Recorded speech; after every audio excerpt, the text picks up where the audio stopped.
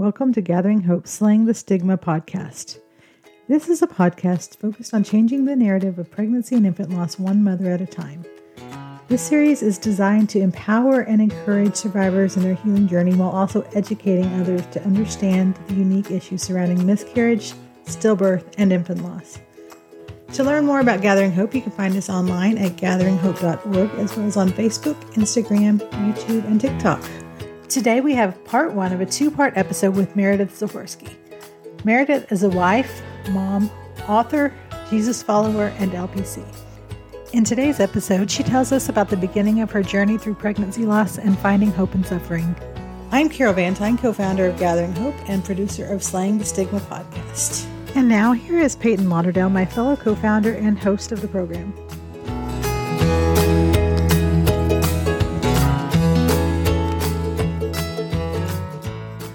Welcome, Meredith, to Slaying the Stigma. I am so glad to have you here this morning. I'm excited to talk about your story, and I'm also excited to talk about your book. I can't wait to talk about this too. But welcome to the podcast. Thank you. Thank you. I'm so glad to have you here. Tell me a little bit about yourself, about your family, and kind of what you do. Yeah. Well, like you said, my name is Meredith, and I am by profession an LPC. So I have a right now virtual practice. We've just relocated, and so I haven't got it in-person space yet, but I'm looking for that and love doing what I do and just feel really called to that, called to walk with the brokenhearted, and to point them to Jesus as much as I can when I can, and just really be bearing witness to what they're walking through, and helping them. And I have a husband who is great. His name is Kyle, and he is a corporate pilot. Okay. And so he flies around and but is here often and a lot. And then I have 6 babies, 3 of which are in heaven and 3 that are here earthside with us. And they are Max and Molly, and they are twins, and they are so fun and so different. And I can't believe they both were inside of me and came outside and then are this like they are so different. So spent all that time together, but so shared different. A womb, but couldn't be more different. Right. Yes. Really, actually, Molly is like me made over, and Max is like my husband made over. So okay. It's just very interesting. And then I have Miles, and he is 4, and he is that typical bookend, wild, crazy, fun kid. I'm the oldest of 3, and so I know that bookend very well. The bookend in my family actually just had a baby himself. Well, I mean, obviously his wife did, but he. I'm just like this. I just can't wait to watch him be a parent. Yeah, so fun. Well, Meredith, I would love to know. Share as much of your story as you feel comfortable. You've shared so much of it in Magnificent Grief, but share with others tell us about Madeline and your other babies as well. Yeah.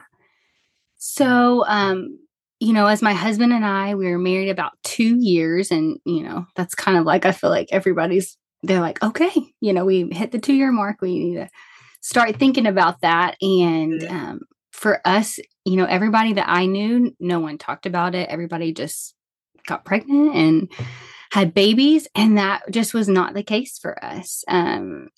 We figured out pretty quickly that there were some things going wrong, and went to a doctor, my OB, and, talked with her. And I'm actually so thankful for her, because she did not dismiss my concerns, which, we were young. And so a lot of people would have done that. But she did not. And we checked some things out and found out that I most likely had PCOS. Okay. And that was really hindering, obviously, getting pregnant. And then, learning a lot about that, learning that not just getting pregnant, but sustaining pregnancy might be difficult for us. For some people who are not familiar with PCOS, Sure. Can you share a little bit about what that means? Yeah, it's called PCOS is short for polycystic ovary syndrome. And there's like differing degrees of that, Okay. like a spectrum, like anything else. And it's where just hormonally things don't line up. So you may not ovulate as regularly. And then at the same time, you might have cysts that form that impede implantation and different things like that. So there's varying degrees of what that might look like. Okay.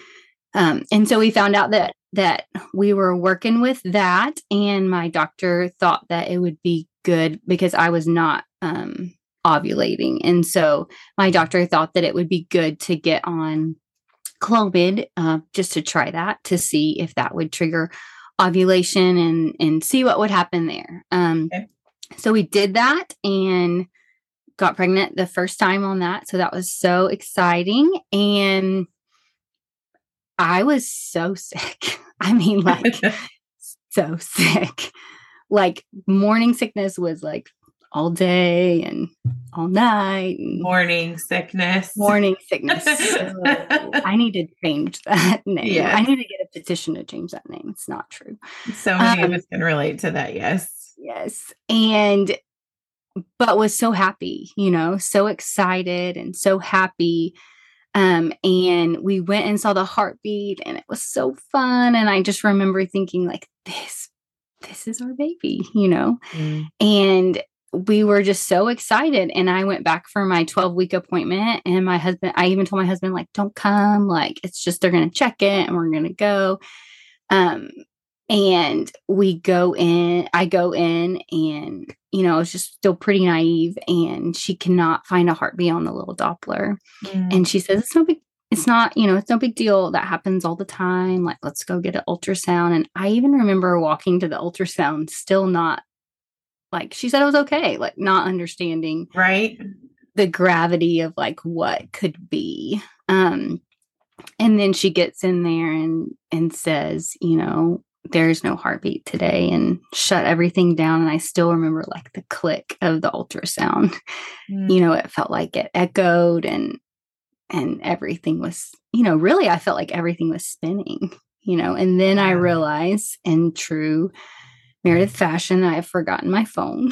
And so I have no way to call my husband. But thankfully, him at home that day. Yes. Did you leave it? Oh, it wasn't even like back in the doctor's office. No, at home. And so I'm like, okay. And I kind of tell her, and she says, well, you can use my office. And then I'm like, do I even know his phone number? Like, and so I did, thankfully, did know his phone number, and not changed since we were dating. So I was like, thankfully I still know his phone number. And I call him, and he doesn't answer because it's from some random number. And I leave this really unintelligible message about, we lost the baby, and I'm going to the hospital to double check for a heartbeat. Which is, I still have questions about, like, why it's hard to do that, we should figure out a different way. That we don't have to do that twice. Amen to that. Yeah. And so I go, and I just tell him I'm going to be home when I'm home. And so I start to go, and I realize I didn't tell him where I was going to be or anything. Just, I'm going to this hospital, and I'll be home. And, they say there's no heartbeat. You see it again and don't hear anything again. That thing that you're used to hearing, even though it was only one time. And I drive home, and he's not there. And I'm like, where is he? Why is he not here? So I call him, and I just say this because, like, I think in grief, we grieve so differently sometimes. And this picture just really helped to remind me, like, how good he was, he was driving the parking lots of both hospitals, in the city looking for me. And so, I called him, he came home and, he made all the calls that night that I couldn't do. He did all the things. And, we scheduled surgery for the next morning in DNC. And, I remember just not sleeping that night and really the Lord putting on my heart, like Romans 8:28, which is like the verse that is a great verse. Like we love saying that verse to people, or we used to love saying that verse to people. We love saying that verse to people. That verse is easy to say, but it's hard to hear, Yes. But I remember God putting that on my heart, and not that he was going to make death okay, because it's never okay. It's never going to be okay. But that he could make use of my suffering, of our suffering. And so that's what I really prayed. I remember saying, okay, if this is going to happen, then I don't want you to waste one bit of it. I want it to change me and make me better, for all the things. And so that's really what we clung to during that time. And, I was a middle school counselor, at a school, a small little school, and it was summer break. And so we had left and all the kiddos had like already named our baby and all the things. And I just remember thinking like, I have to go back and tell them there's no baby. And so I did what all good LPCs and counselors would do. And I emailed my assistant and told them to tell the staff and to tell everyone not to bring it up to me ever again. And right. So exactly what you would advise someone to do, right? 100%. And so thankfully, most people listened to that, but there were my good friends that knew like that's probably really for other people and not for me, and checked on me and all of those things. Yes. But that was a hard season to have to go back and tell those sweet kiddos, this is what happened,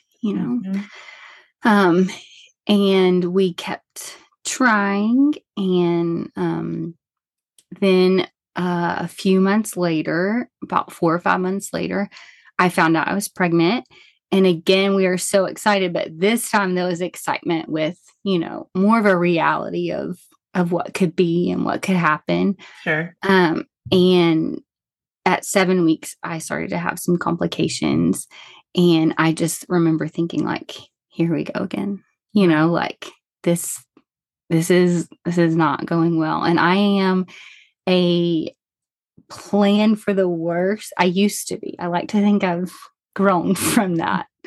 But I am a plan for the worst. So when that happens, I'm not caught off guard. Yes. That I've kind of like, in a sense, like already done some of the grieving, which is not good. But I love that you're like, this is not what I would advise. This is not. If any of you are listening and you need help, this is not how I counsel. I'm just telling you, this is how I was, and how sometimes when left, how I am. But it's just like you said. You just said I it just did that and went through that and went to the doctor's office. My husband was with me this time. Okay, and he said, this is, I'm trying to remember the exact words. We go in there and they say, there's 2 heartbeats, not 1. Everything's good. And my husband let out the most awkwardly long laugh ever. Oh, 2, and we had talked about twins because my parents have 27 sets of twins between both of them. So my mom had triplets. And so we knew that there was like a potential for twins, and my husband had always said, it's fine. It's like buy one, get one free. So like, if that happens, it's totally fine. That awkwardly long laugh I think he was rethinking the buy one, get one free at the same time, right at that moment.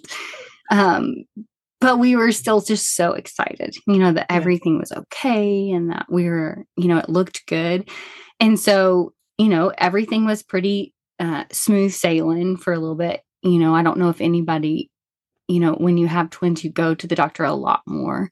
Okay. Was that a comfort for you? It was. It actually was, because we could see things and, so that part of it was really good. Mm-hmm. I mean, it wasn't in some ways I'm like, again, but it was good. So I would not, that you basically have a doctor for you and then a doctor for the baby. For the babies. Okay. The babies. Sorry. And so then at about 16 weeks, or 17 weeks, my husband calls and says, I lost my job. I need you to come home. And I was like, that's not a funny joke. And he was like, it's not a joke. And so we went home but I remember thinking like, God has this, if this is what he has this, it doesn't mean it won't be rough or whatever, but his ways are good and he has this. So he was in oil and gas then. He had his master's in business and kind of stopped flying for a little while. I say it's because I was so amazing. He didn't want to be gone from me all the time. And so he needed to like have a 9-to-5 job. I don't know if that's true or not, but that's what I tell myself. So we did that. And then he really started kind of evaluating what he was doing and things like that and decided he wanted to go back to flying. And so he did that. And we moved to Texas 4 weeks before we had the twins. And so oh my gosh. I know, right? But I will also say it's also kind of genius because you don't have to do anything. Nobody makes you do anything. I never thought of it that way, but you're so right. Nothing. Like I would like move just my body basically. And they'd be like, sit down. What are you doing? And so, I mean, it was hectic, but it was also pretty glorious. So, we went and we had the twins. I had kind of a rough delivery, but it all worked out. And they were here and they were so good. And it was so tiring. It was so tiring, but it was so good. And I remember thinking, I am so tired, but I am so thankful, that they're here and they're safe. So we were just, twin parenting it. And it was about a year later. And I remember going to church and, the verse, give thanks in all circumstances for this is God's will for you. And I remember thinking like for some reason, God just said, like, I want to root you in that, like, remember this. Like so much so that I told my husband, like, I feel like God is calling us to thankfulness. He was a flight instructor and really wanted to fly again, but you kind of have to do that to get back into flying. And so, and we'd make good friends, but it was hard to get out and build those relationships. And so we were still kind of struggling just in our new town in Flower Mound, just because we had twins. We didn't get out much and job stuff. And I was trying to get my LPC in Texas from Oklahoma, and there's all kinds of stuff that happens with that. And I will digress if I go into that, but they do not play nice. That's a separate podcast, right? That's a separate podcast. I'll just say they don't play nice with each other, but it's fine. I'm over it. And so all of those things, and he says, and he's like, okay. And I think he was really honestly annoyed with me because like for the next week, like everything, I was like, we're just going to give thanks. I think he's like, I get it, Meredith. Like, I get it. We're giving thanks. And then I started to feel the sickness that only comes from being pregnant. Okay. And I remember thinking, nope, like A, we don't get pregnant alone. And B, we were actively not trying to get pregnant, and C, like, they're not even walking yet. Like, yeah, this is what? And I was just like, no, I'm not. And then I walked into the grocery store, which was like the vein of my existence when I was pregnant with Max and Molly. And I was like, oh, yep. Mm-hmm. And so because just all the smells. So I got a pregnancy test. And that the grocery store when you're pregnant it's something else. It's like when the vows come into question, I think. Like, will you go to the grocery store for me? Because if you won't, like, that's pretty close to break. That's pretty close. It's true. Remember that, people. So, and it lit up like the 4th of July. And I remember thinking, I am so overwhelmed right now. Like, so overwhelmed. But then I heard the give thanks. And I'm like, okay. Like, this is what you meant. And so I'm like trying to plan how I'm going to tell my husband, like, yes, surprise. So yay. Yeah, I cleaned the whole house, which like for having like twins that don't walk, that's a lot. Like, I mean, like not just like I might have even dusted. So I cleaned everything. I was like making dinner. The kids were already in bed when he got home, and he was kind of like, what is, and I'm like, he's like, dinner smells great. And I remember standing over the pot, and when he said dinner smells great, I just started crying. And he's like, what is wrong? And I'm like, do you love me? And he's like, yes, what is wrong? And I'm like, will you love me forever? And he was like, oh my goodness, Meredith, what is wrong? I think he was like, I don't know. Things only hormonal people say. And then I'm pregnant. And he just hugged me and said, it's okay. Like, it's going to be okay. We're going to make it. Is that it? Like, kind of like, okay. Was there something else? Yeah. And I'm like, no. And so, I mean, I think later he was like, oh my, but like in the grand scheme of things, that is not like, that's fine.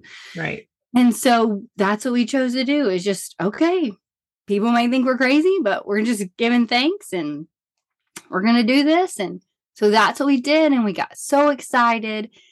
And then I just had this feeling a lot that like something wasn't right. And I told a couple people, but not a lot. And I was like, something just doesn't feel right. I don't know that I felt bad. I mean, even worse than I like did being pregnant, but sure. I was just like, I just don't feel settled. And I remember telling Kyle, and my doctor makes people, I don't know if it's a hard requirement, but is strongly suggested that someone come with them to the 20-week ultrasound. My other doctor didn't do that. And I just thought like, well, she's kind of a Debbie Downer, but okay. And so, we rearranged it where Kyle could come. His mom came down and watched the kids. And I went and I told him in the, the waiting room, like, I just feel like something's wrong. And he was like, everything's fine, Meredith. Like, we're going to get in there. I'm going to see it. It's fine. Like, don't worry. So we get in there and I told the ultrasound lady, like, because we weren't supposed to see the doctor that day, just to get the ultrasound. Okay. And I said, if something's wrong, are you going to tell me? Or are you going to like, not? Mm-hmm. And she was like, okay, Debbie Downer, like now I'm the Debbie Downer. And she's like, is something wrong? I was like, no, I want to know. And she was like, well, so we started, and pretty immediately I could tell like something wasn't right. She showed us the heartbeat, and then, pretty quickly cut it off and said, there's some significant complications and I need you to go to the doctor's waiting room. And I just thought, okay, here we go. And so we went, the doctors, it took what felt like forever, but I'm sure she, was researching and trying to figure out what was going on, mm-hmm. and came in there and just said, like, there's fluid just everywhere. And, I don't know what it is. So we need to get you a specialist appointment tomorrow. But it doesn't look good. Those are hard words to hear. I don't know. I don't know from a doctor is huge. What, like, how did you guys, I'm just thinking that specific statement, like, what was your reaction to, I don't know? Honestly, mine was, at first was, it's over, Mm. you know? And my husband is so much more optimistic than me, or at least at that point. And was like, she said she didn't know, like, there's still a chance, like it could be a virus. Like they said they didn't know, and I remember texting, kind of like our prayer group, and my mom's group. And actually I didn't know it then, but my mom's group leader, who I had just joined that mom's group, had a baby that was stillbirth. And looking back, I can just see the hand of God in that, Yes. And so they just started praying, and we talked that night. We went out to eat and just talked, like tried to process what was happening and what we were thinking. And, just had the conversation of like, we're going to let this be God's choice, no matter how sick this baby is. Okay.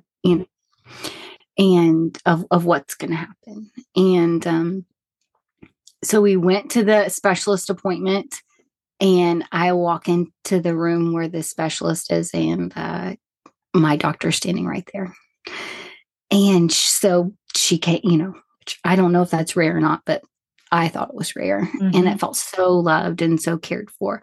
And so we start looking, and, he's confirming there's just a lot of fluid. And he kind of decided he either thought that they couldn't tell if it was a girl or a boy still, which was still like the thing I really just wanted to know is like, yes. Is this, is this baby a girl or a boy? And they couldn't tell, but they thought like, if it's a girl, it could be Turner syndrome, and that's a chromosomal defect. And if not, they're not sure why all the fluid is building up. And so, and I didn't have much amniotic fluid. So it was like, that process wasn't working well. Like the baby was taking on most of the amniotic fluid is kind of what they thought that they might be seeing. And so they're talking about all of that. And my sweet husband started to get sick and lightheaded from, all the discussion of like what could happen and all of those things. And so I shouldn't laugh at this, but I did laugh at, he's like starting to get sick, and my doctor, this is the part I laughed at, not that he was getting sick. That sounded really bad. That he started like unbuttoning his shirt so he could get air, and they like moved me off the table, and my doctor moved you off the table. It's really weird. Like they moved me off the table to put him on the table, and then they like all of her nurses. I don't know that the poor, like her poor office. I mean, I would think that the specialist office had people, but so her nurses from upstairs came down. So like now we have specialists, my doctor, and all of my regular doctors' nurses down in the room. And they're getting him like crackers and juice, and like he's, getting sick. And she's like, my doctor's like, it's really weird. You look really pale, but also really red at the same time. And I'm like in the corner trying not to laugh out loud, but like sometimes it's happening. And I'm like, that, like, I don't know what the white's for, but he's the most modest person I know, and you're taking his shirt off. So that is why he is red. He is so embarrassed right now. And so, I'm just making this picture in my head right now. And that, like, it's a good picture. Room, it's a I'm sure. Picture that I go back to sometimes. It was what we needed. Like that. It was so heavy. So yes, we needed it. And so, he recovers, and they decide that they need to do another test, but gave us a pretty, a 2% chance of of survival, and then, suggested that we just go ahead and terminate, and we decided that we wanted to leave that in the Lord's hands of what he wanted to do, and leave it open for him, to make that miracle, because he's 100% capable of that. Yes. And so we left and started making plans of, when to come back and all of that stuff. And we did, and they did the test, and we're still waiting. And then finally, this was about in a 4-week time frame. And finally, but they had told us, I was like 18 weeks, and they told us if we could make it to 28 weeks, they could save the baby. Okay. And so that was kind of my goal, was like 28. We're doing 28. And I just felt like God was asking me to hope. And we found out it was a girl, and we named her Madeline Grace. And I just felt like God was asking me to hope for her, to hope that she would be okay, and to love her, to not, because my tendency is to just go ahead and start to grieve and start to do that. And so I picked out, we bought a house. We needed a new room. We needed to buy a house anyway. We were in a rent house, but we bought a house, and she had a room in the house, and, or we had already started that process, and, picked out nursery colors and all the things. That was my way of loving her, while she was Meredith, here beautiful. with us. Yeah. Yeah. And so we just tried to live a normal life, friends. And I learned about myself. I'm not a good public griever. At least I wasn't in that season. I didn't know what people expected of me. It was really hard in the waiting. I would go places, and I just felt like that head tilt, and I don't know what you want from me. I've already cried as much as I can cry, and I'm not giving up. I am hopeful, but I don't know what you want from me. And so did you feel like people, did it seem like people wanted you to just be in constant state of active grieving all the time? It more felt like they were waiting for me to tell them how to act. What are we doing today? Okay. Which in essence is really kind. It is, but it's also really a lot of responsibility. It's a lot of pressure on you. Barely function. I'm trying to live in hope, and I just can't take any more responsibility right now. Right. And my husband was really good at saying, you get to do whatever you want. If you want to go, you get to go. If you don't want to go, you don't have to go. Mm-hmm. It's okay. In our small group, we had just joined a new church. And so literally the week before we found out, and we're in a small group, and I was wow, we are really bringing the mood down here. And so, but they were so good. In our old small group at the church that we had been attending was just rallied around us. And it's really interesting. They wanted to bring food to so I wouldn't have to cook, which is very kind. But for me, I thought food means death. When people die, they bring food. And I was nope, no one is to bring me food. I do not want food. I am not grieving right now. Mm-hmm. But I needed food also. And so they gave gift cards instead. And somehow that felt so different. And I don't know why, but it did. No one was bringing it just felt so different. And so that's what they did. And I love and adore them for that. And then we came to an appointment, and we asked if we could travel over Thanksgiving break. And all the while, I just kept remembering, give thanks. And we had this sense of really unshakable peace. I describe it not the kind of peace everything's okay, everything's hunky dory, but the peace that's you're in this river that you should not be able to stand in, but you can stand up. You can stand up, and when needed, you can move.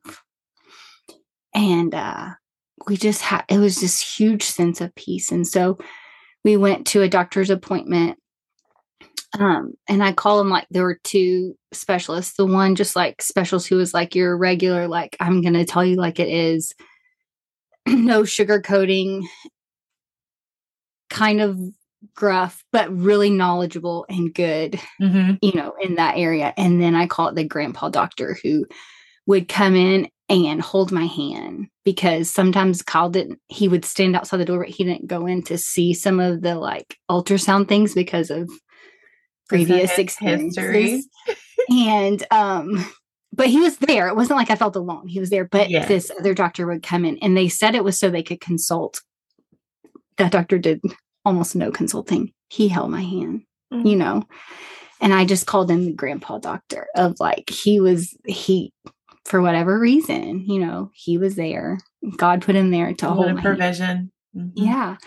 And they told us that we could travel if we wanted to over Thanksgiving break. But I remember this statement. I didn't put it in the book, and I don't know why, but I think it's because I didn't even realize the impact that it had. Until like continuing to think about it, he said, you can travel, but if you travel and you feel the baby stop moving, the baby has died. And you shouldn't tell anyone until you get back here. Oh my goodness. You probably don't even need to tell your husband, because you don't want to ruin Thanksgiving. Was this the grandpa doctor that said No, that? not the grandpa doctor. Oh my. This was the straightforward, just like gruff doctor. And you know, at the moment I'm just like shaking my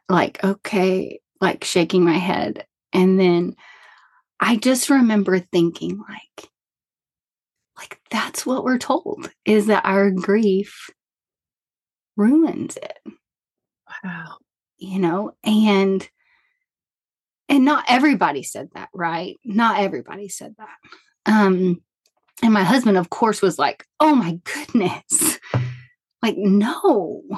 But there's these undercurrents of like, you don't want to burden people with this. And I actually think it's so different. I think that it's people's gift to carry us in those moments. And even if they are uncomfortable with it, that's actually really good for them to learn how to sit in that uncomfortableness and be better at that. You know, so it is this understanding that it can benefit and is good for everyone. And we shouldn't shield people from that. So we decided not to travel, right? That would be a good plan. And the Friday before Thanksgiving, we went in for a check, just a heartbeat check. And I remember feeling her move on the way in. And I said to Kyle, like, it's all good. We're all good. I just felt her move. We're good. And we get in there, and he quickly says, you know, there's no heartbeat today. And, the click of the ultrasound. And I just remember feeling so devastated and so like disoriented.